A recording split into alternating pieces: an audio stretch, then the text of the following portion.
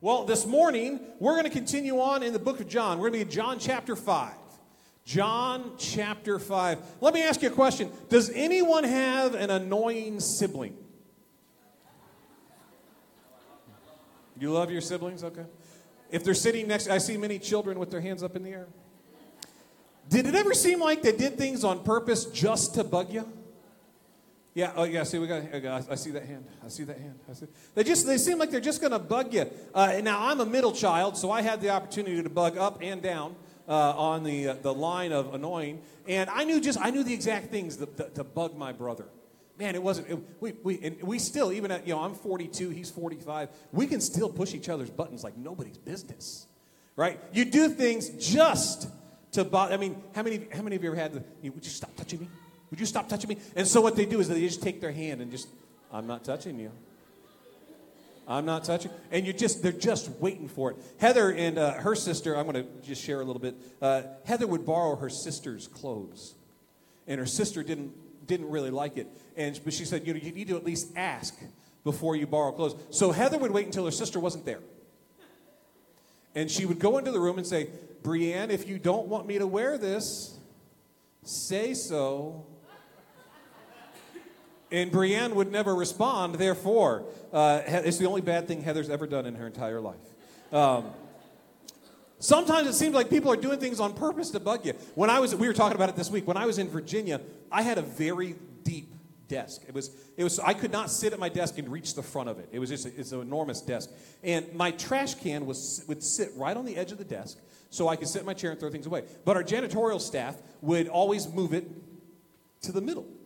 And I could never see it, and I couldn't reach it without getting up. And so they would come, empty it, put it there, I'd move it back, put it there, move it back, put it there. I started to think for a while they were doing it on purpose just to bug me. And so what I ended up doing is I ended up putting a little label on the ground that said, trash can goes here. And after about a week, they took up the label and threw it away. I really, at that point, decided they were doing it on purpose. How many of you have people that it seems like they're doing stuff just to get under your skin? They're trying to see, Rick's like, yeah, we all have those moments. If you remember our story that we shared a couple weeks ago about the man that was healed at the pool of Bethesda, Jesus healed that man on purpose. He healed that man intentionally. It wasn't an accident. When Jesus healed the lame man at the pool of Bethesda, he knew what was going to happen. Because here's what Jesus did. Jesus picked somebody that everybody knew. The man had been at the pool of Bethesda for 38 years. So he was known. We know he was Jewish. And Jesus healed him on the Sabbath. Now sometimes we forget this as Christians, but Jesus was Jewish. Right? Jesus was Jewish. And so because Jesus was Jewish, he knew the laws and the precepts. He knew what we were supposed to do and what you weren't supposed to do on the Sabbath. And Jesus healed this man on the Sabbath. Realize that the Pharisees had, no kidding, not making this up, 1,521 different ways you could break the Sabbath. They had created over 1,500 ways. For instance, if the wick of your lamp burned out on the Sabbath, you couldn't replace it. You had to remain in darkness. You couldn't cut your fingernails, tie a knot, kill a fly or a flea, because it'd be working. Women were not allowed to look in the mirror because they might see a gray hair and pull it out, which would have been reaping. My personal favorite is they wouldn't spit on the Sabbath for fear that it would plow the ground and it would be working. So when Jesus healed the man on the Sabbath, Jesus knew it was going to upset the Pharisees. Because if you're not allowed to pull out a gray hair, you're certainly not allowed to heal somebody. And so when we pick up where Jesus was at in verse 16, we're hearing the response of how Jesus responded to the anger of the Pharisees. So John chapter 5, verse 16. So because Jesus was doing these things on the Sabbath, the Jews persecuted him. They totally ignored that he healed somebody. They were persecuting him because on the Sabbath. And Jesus said to them, my Father is always at his work to this very day, and I too am working. For this reason, the Jews tried all the harder to kill him. Not only was he breaking the Sabbath, but he was even calling God his own Father, making himself equal with God. Now understand, we in church world today are used to saying God the Father, right? We're used to referring to God as the Father. In the Jewish mindset and at this time, that was not a common phrase, to call God your Father. This was not common terminology. And so when Jesus did this, they understood what Jesus was saying. Jesus was saying, I'm equal to God. That's what Jesus said. Now, so, it says, he was even calling God his own Father, making himself equal with God. They didn't misunderstand what he was saying. That's actually what Jesus said. Jesus said, I'm equal to God. And the reason they were so angered by this act and the subsequent dialogue with Jesus claiming equality with God is because they weren't ready for a Messiah. They weren't ready to somebody say, hey, here I am. I'm God. But think about what Jesus presented to them. I know Jesus knew how they were going to respond. He knew it was going to upset them. But just because Jesus knows how something's going to happen doesn't mean he controls what is happening. I think for the Pharisees, I think God still has hope for this world. I think he still believes in people. I think he still believes people are going to make the right choice and the good choice. And so here, Jesus did something that he knew was going to upset the Pharisees. And he challenged their religious perspective and their belief of what should and shouldn't happen. We're talking about a group of people that had created over 1,500 rules of what you can and cannot do on one day of the week. And Jesus presented the opportunity and said, hey, I'm equal with God. And I think he was hoping that they would take the opportunity to be transformed. To be transformed in the lives of Jewish leaders. Oftentimes, we're presented with similar choices, aren't we? We're faced with a pivotal moment where we have to make a decision. God knows what we're going to do. He knows where we're going to go, but we still have to make that choice. And so how many of you have come to a crossroads and you want to know, what do I do? Do I do this? Do I do that? Do that? God knows what you're going to do, but I believe even when we make the wrong decisions, God holds on to hope that we're going to make the right one. That's why we have free will. That's why predestined, those only certain people get to go to heaven. I don't buy that. The opportunity is open for everyone. The Pharisees made a choice to reject Jesus even though they had seen him work. Even though they had seen him heal people and do miracles. They didn't dispute that he had healed the lame man. They were upset with him, though, that the man got up, walked away, and carried his mat, and that Jesus had healed him on the Sabbath. That's what they were upset about. It's because the Pharisees had developed a religion. And religion is more concerned about rules and order than about people. But Jesus is more concerned about people because we know God is love. And love is more concerned about people than rules and order. The reality is loving people is messy. Loving people is very messy because they don't always do the right thing. They don't always do the things that we expect them to do, and they don't always respond the way that we would want them to respond. But if we're going to choose to love people, then we're going to have to choose to give them the freedom to make their choice. That's how much God loves us. God loves us so much is that he gives us the choice to choose to do the right thing. See, religion is designed to control people. It's about control. It's not about love. It's not about loving people.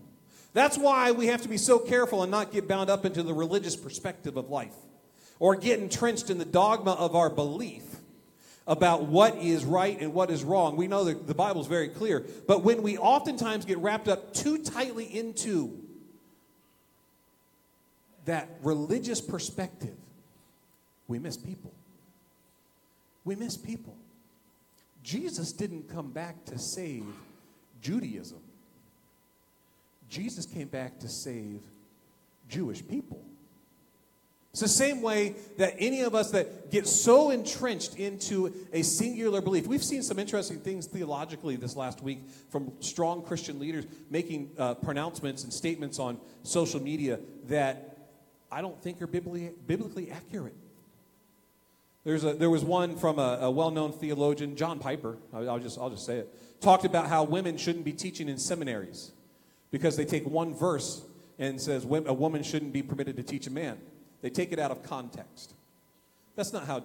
There were female leaders in the first century church that Paul the apostle ordained to serve. I don't think I trump Paul. But see, oftentimes we can get so locked and entrenched into our religious belief that we don't accept that there's something beyond what we ourselves see. The Pharisees, all they could see that morning, that Jesus healed the lame man who had been lame for 38 years, that he rose up and walked, he carried his mat away. All they could see was that this man broke the rules on the Sabbath. That's all they could see. They ignored the miracle in this man's life. It's one of the reasons why I believe the theme verse that God has given us for us as a church is so important this year. If you remember, we talked about it a couple of weeks ago. We're going to talk about it over and over again. 1 Corinthians 13:13, it says, and these three things remain, faith, hope, and love. And the greatest of these is love. We have so much opportunity in our lives to grow in love. A friend of mine who lives in Houston shared a video message with me this week. We're on an app called Marco Polo, and he was sharing with me about a frustration he had because he, just a block from where he lives in downtown Houston, one of the largest homeless encampments in Houston was being cleaned out because the city had passed an ordinance that made it illegal to live there. And he was upset. He wasn't upset about the ordinance necessarily. What he was upset about was people in his church, how they responded to the plight of the homeless. Many of them looked at it very heartlessly and said, well, good riddance to them. They need to be someplace else. Now, am I saying that homeless should live wherever they should? No. But what I'm saying is that his church looked just at the problem, not at the people. Because the city displaced all of these people without a plan of where they were going to go. And when he asked people in his church, well, how are you going to help with the homeless need that we have in our city? They looked at him and said, well, that's not my job. That's what the government's for. That's not love. That's not the Bible. What's the Bible tell us? The Bible tells us to take care of those, the widows and the orphan. Actually, James 1:26 says, if anyone considers him religious and yet does not keep a tight rein on his tongue, he deceives himself and his religion is worthless. Religion that God our Father accepts as pure and faultless is this, to look after orphans and widows in their distress and to keep oneself from being polluted by the world. Galatians 2:10, it says, all they asked was that we should remember the poor, the very thing I was eager to do. Even though Jesus had done great miracles, the Pharisees were so entrenched in their religion, they didn't see that God was standing right in front of them. They didn't see the miracle that he had done. They just saw the great offense that he offered by breaking the Sabbath. What a demonstration of the hardness of the Pharisees' hearts. They were so hard-hearted, they were more concerned about the rules than the soul of the man that was healed. What an indictment on them. Oftentimes, we would rather keep the Sabbath rather than involve ourselves in ministry to those who need Jesus. The Jews were upset with Jesus for making himself equal to the Father, even though they sought to kill him for it. He doubled down on the claim. Verses 16 to 18, they talk about Jesus' response. Even though the Jews said they were going to kill him and pursued him, Jesus went on to even further reinforce. That's why this passage of Scripture is so powerful. Because Jesus, in this passage of Scripture, declares himself equal to God. That's a big deal. That's a big deal. He declares himself equal to God, so much so that he lays out how he is equal to God. In John 15:19, it says, Jesus gave them this answer. I tell you the truth, The Son can do nothing by himself. He can only do what he sees his Father doing. Because whatever the Father does, the Son does also. For the Father loves the Son and shows him all he does. Yes, to your amazement, he will show him even greater things than these. For just as the Father raises the dead and gives them life, even so the Son gives life to whom he is pleased to give it. Moreover, the Father judges no one, but has entrusted all judgment to the Son, that all may honor the Son, just as they honor the Father. He who does not honor the Son does not honor the Father who sent him. I tell you the truth. Whoever hears my word and believes him who sent me has eternal life and will not be condemned. He has crossed over from death to life. This passage of Scripture is very theologically dense, but in it, Jesus defines how he is divine. It defines the deity of Jesus Christ, how he is the same as God. So let's look at what he said in those 5 verses. In verses 19 to 20, Jesus has 2 primary points that he's making. He has a unique relationship to the Father. And because of that, he maintains unity, communion, and authority with God.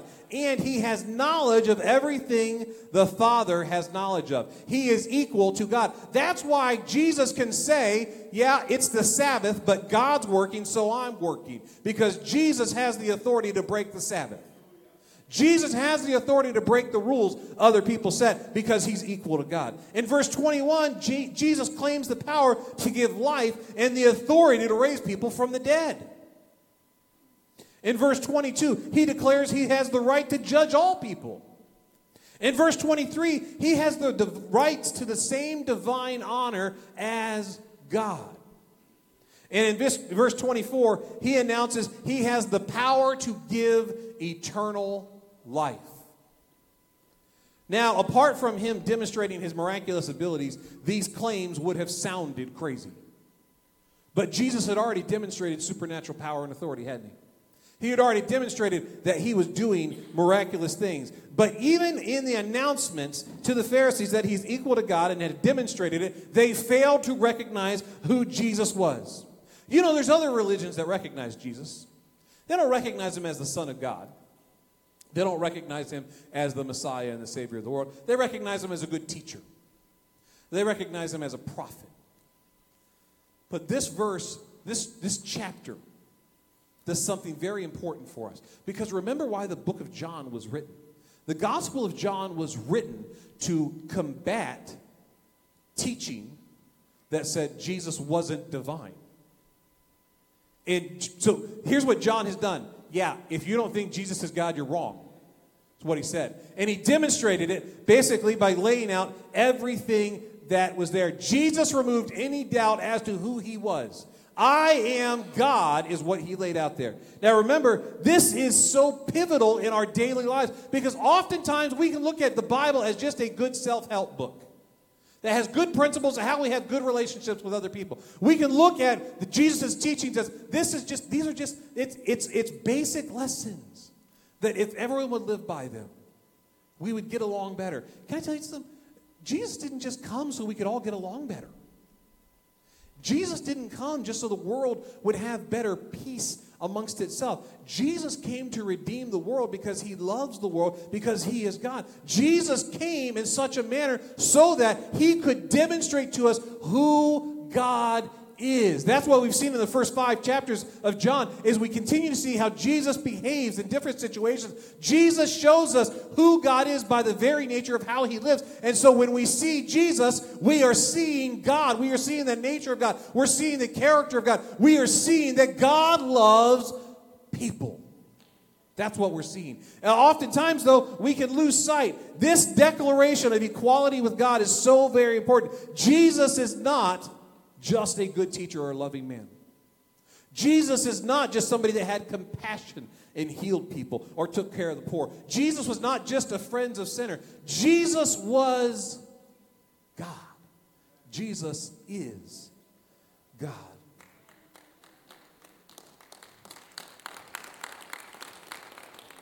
That's what makes verse 24 so powerful. Verse 24, it's a powerful reminder and an important guide for us in life. Verse 24, it says, I tell you the truth, whoever hears my word and believes him who sent me has eternal life and will not be condemned. He has crossed over from death to life. I want to highlight two words. Hears and believes. Jesus describes those who will have eternal life. Meaning those that have personal relationship with God and will live with him forever. And who will be condemned or not be condemned. He says, whoever hears and believes. The verb hears and believes in the original Greek are what you call present participles. Now, we're not doing a full English lesson. We're not doing a full Greek lesson. But when we say they're in present participle, what it means is it's an ongoing action. It's an ongoing on. Keeps on hearing and believing is how you really should see that. So when it says here, I tell you the truth, whoever keeps hearing my word and keeps believing in him who sent me has eternal life. What it means is that hearing and believing are not a single moment of our life. Hearing and believing is a continual process in our life. We can't just have a moment at the altar where we hear and respond to a powerful moment and then get up and go do the exact same thing that we have always done. The Christian life is one of transformation. We are called to be transformed daily. And that takes us hearing and believing every single day. Does that mean when you leave here you are going to be perfect? No. But it means you should be changed. Repentance is not just trying to do better. Repentance is turning 180 and going the other way. When we hear and believe continually, that means every day we wake up hearing and believing anew and afresh. We don't get to reside off of yesterday's altar experience. We don't get to live on yesterday's anointing. We need God new and afresh every single day of our life. Hearing and believing is an ongoing process. Jesus continues to remind us that we need to stay fresh and engaged with who he is. When we take Jesus for granted, we ignore that Jesus is God. When we take Jesus for granted, what we've done is we've just thrown him into the pile of he's a good teacher, he's a prophet, he was a good man, he had a lot of good things to say. That's not at all who Jesus is. Jesus is God. And so when we take our relationship with him for granted, we're not hearing and believing every day. We can come in on a Sunday and have a wonderful experience with God. We feel his presence. To feel his power. And we leave refreshed. And wake up Monday morning and everything's the same. We go back into the same patterns. We do the exact same things. That's not transformation. We're all a work in progress. None of us are ever going to be perfect. But the question is, are we making intentional steps in our lives to apply what Jesus is teaching us every day? Or have we just fallen into a rut and a routine? The Pharisees had rules for everything. Why did they have rules for everything? Because they had no relationship. They had no relationship with God. They had forgotten who God was. To them, God was a set of rules. That's not what Jesus shows us. Who is God? God is love. God is love. That's why verses, as we continue on, 25 through 30, here's what Jesus says. I tell you the truth, the time is coming and has come now when the dead will hear the voice of the Son of God, and those who hear will live. For as the Father has life in himself, so he has granted the Son to have life in himself. He has given him the authority to judge because he is the Son of Man. Do not be amazed at this, for a time is coming when all who are in their graves will hear his voice and come out. Those who have done good will rise to live, and those who have done evil will rise to be condemned. By myself I can do nothing. I judge only as I hear, and my judgment is just. For I seek not to please myself, but him who sent me. Pick up what it said in verse 29. It says, those who have done good will rise to live. Now, according to God's word, in verse 29, and as we see throughout the rest of the Bible, judgment is based upon action and conduct. Action and conduct. Now, it's not to say that we are saved by works. We're not saved by works. We're saved by faith. But because of our actions over time, it represents our belief. Here's the question I asked in the leadership classes I teach for the college down in Virginia. I would ask them, how do we know what someone believes? How do we know what someone believes? Do we know what somebody believes just because of what they say? You know what somebody believes because of what they do. Because of what they do. Belief and faith produces action. If I say I love God with all of my heart, but I continue to live a sinful life that does not honor God and respect the call that He has on me, do I really love God? Or am I just paying lip service to those around me that can see what I'm doing? The Christian life is one of transformation. It doesn't mean our good works are what are going to save us, but our actions will show our faith and be a natural outflow of our relationship with Jesus. We are saved by grace through faith, or we're condemned by refusing to trust and surrender to Christ. But we will be judged and rewarded according to our actions. Most people who declare themselves Christians would not argue with the deity of Jesus Christ. There are those that claim to be Christians that don't, except that Jesus was fully God. The Pharisees entrenched themselves in a religion and did not have a rule that could break that would accept them seeing Jesus as God. That's why they missed Him. We have the benefit of the entirety of the Bible to see the full perspective of history. We can look at it and say, well, how could they miss it? Well, they didn't see it all at that point in time. We as modern day believers, we have a great opportunity to see Jesus as God. We don't necessarily dispute that Jesus is God. But we also don't necessarily live as if Jesus is God. We miss that second half of today's passage. The judgment of our life is in God's hands. But how we live our life is in ours. Do we live in actions that honor God? Do we serve God? Do we live by faith? That's why I think 1 Corinthians 13 is so powerful. Do we live by faith? Do we live by faith where we trust God and deeply believe He is our source? Do we live a life of hope where we believe in the promises of God for the future? Do we live a life of love where we demonstrate the character of Christ in our daily actions and attitudes? Many of us are great at believing in Jesus. We're great at believing in Jesus. But how are we at living that belief out in our daily life? How are we at living our life in a manner that shows we are different from the world around us? We're all going to have moments, but can people see enough of a difference that they understand we are hearing and believing Jesus daily? Or do they see no difference between us and them? They know we go to church. They go to church too. They might not go as often. They probably go Christmas and Easter. They know that we say we love Jesus, but we laugh at the same dirty jokes. We cuss right alongside them. We smoke, we drink, we do all the things that the world does.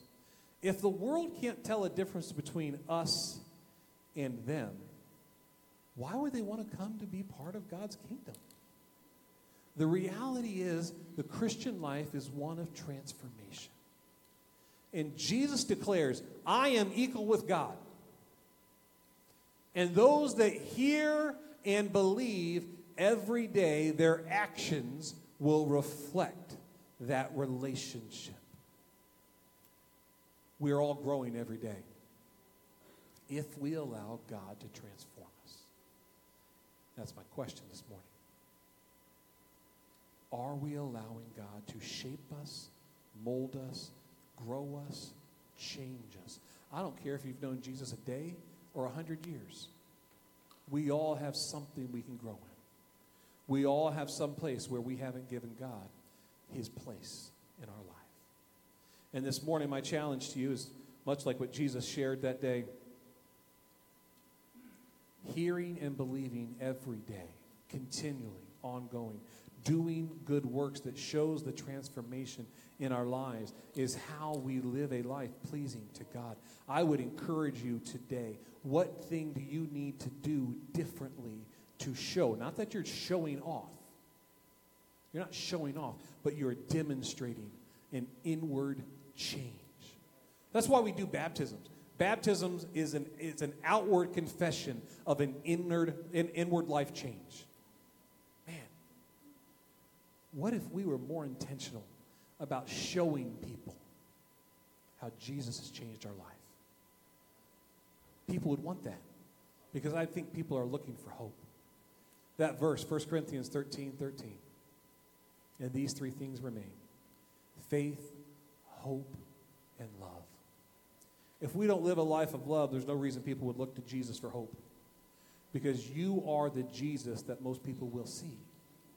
And if they don't see Jesus reflected in your actions, why would they find hope in Jesus? Why would they place faith in Jesus? If they don't see you living a life of love like Jesus lived, why would they look to the church for Jesus?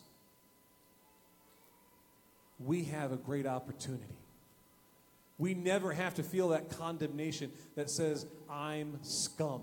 I'm not worth, because Jesus didn't look at us that way. Jesus looked at us and said, I love you so much. I want to provide an opportunity for you to transform your life. That's what Jesus did. Jesus came and said, I love you so much. I am God, is what he said. I am God. Jesus is God. And he wants to be in relationship with you. Jesus wants to be in your life every single day. Jesus wants to walk to work with you. Jesus wants to walk to lunch with you. Jesus wants to sit by you all day long and be with you because he loves you that much. Jesus wants to be with you continually. Not so that he can judge us, but because he wants to be in relationship with us. Jesus wants to be close to us. How will we let him be close to us? How will we let him be close to us? Bow your heads with me this morning.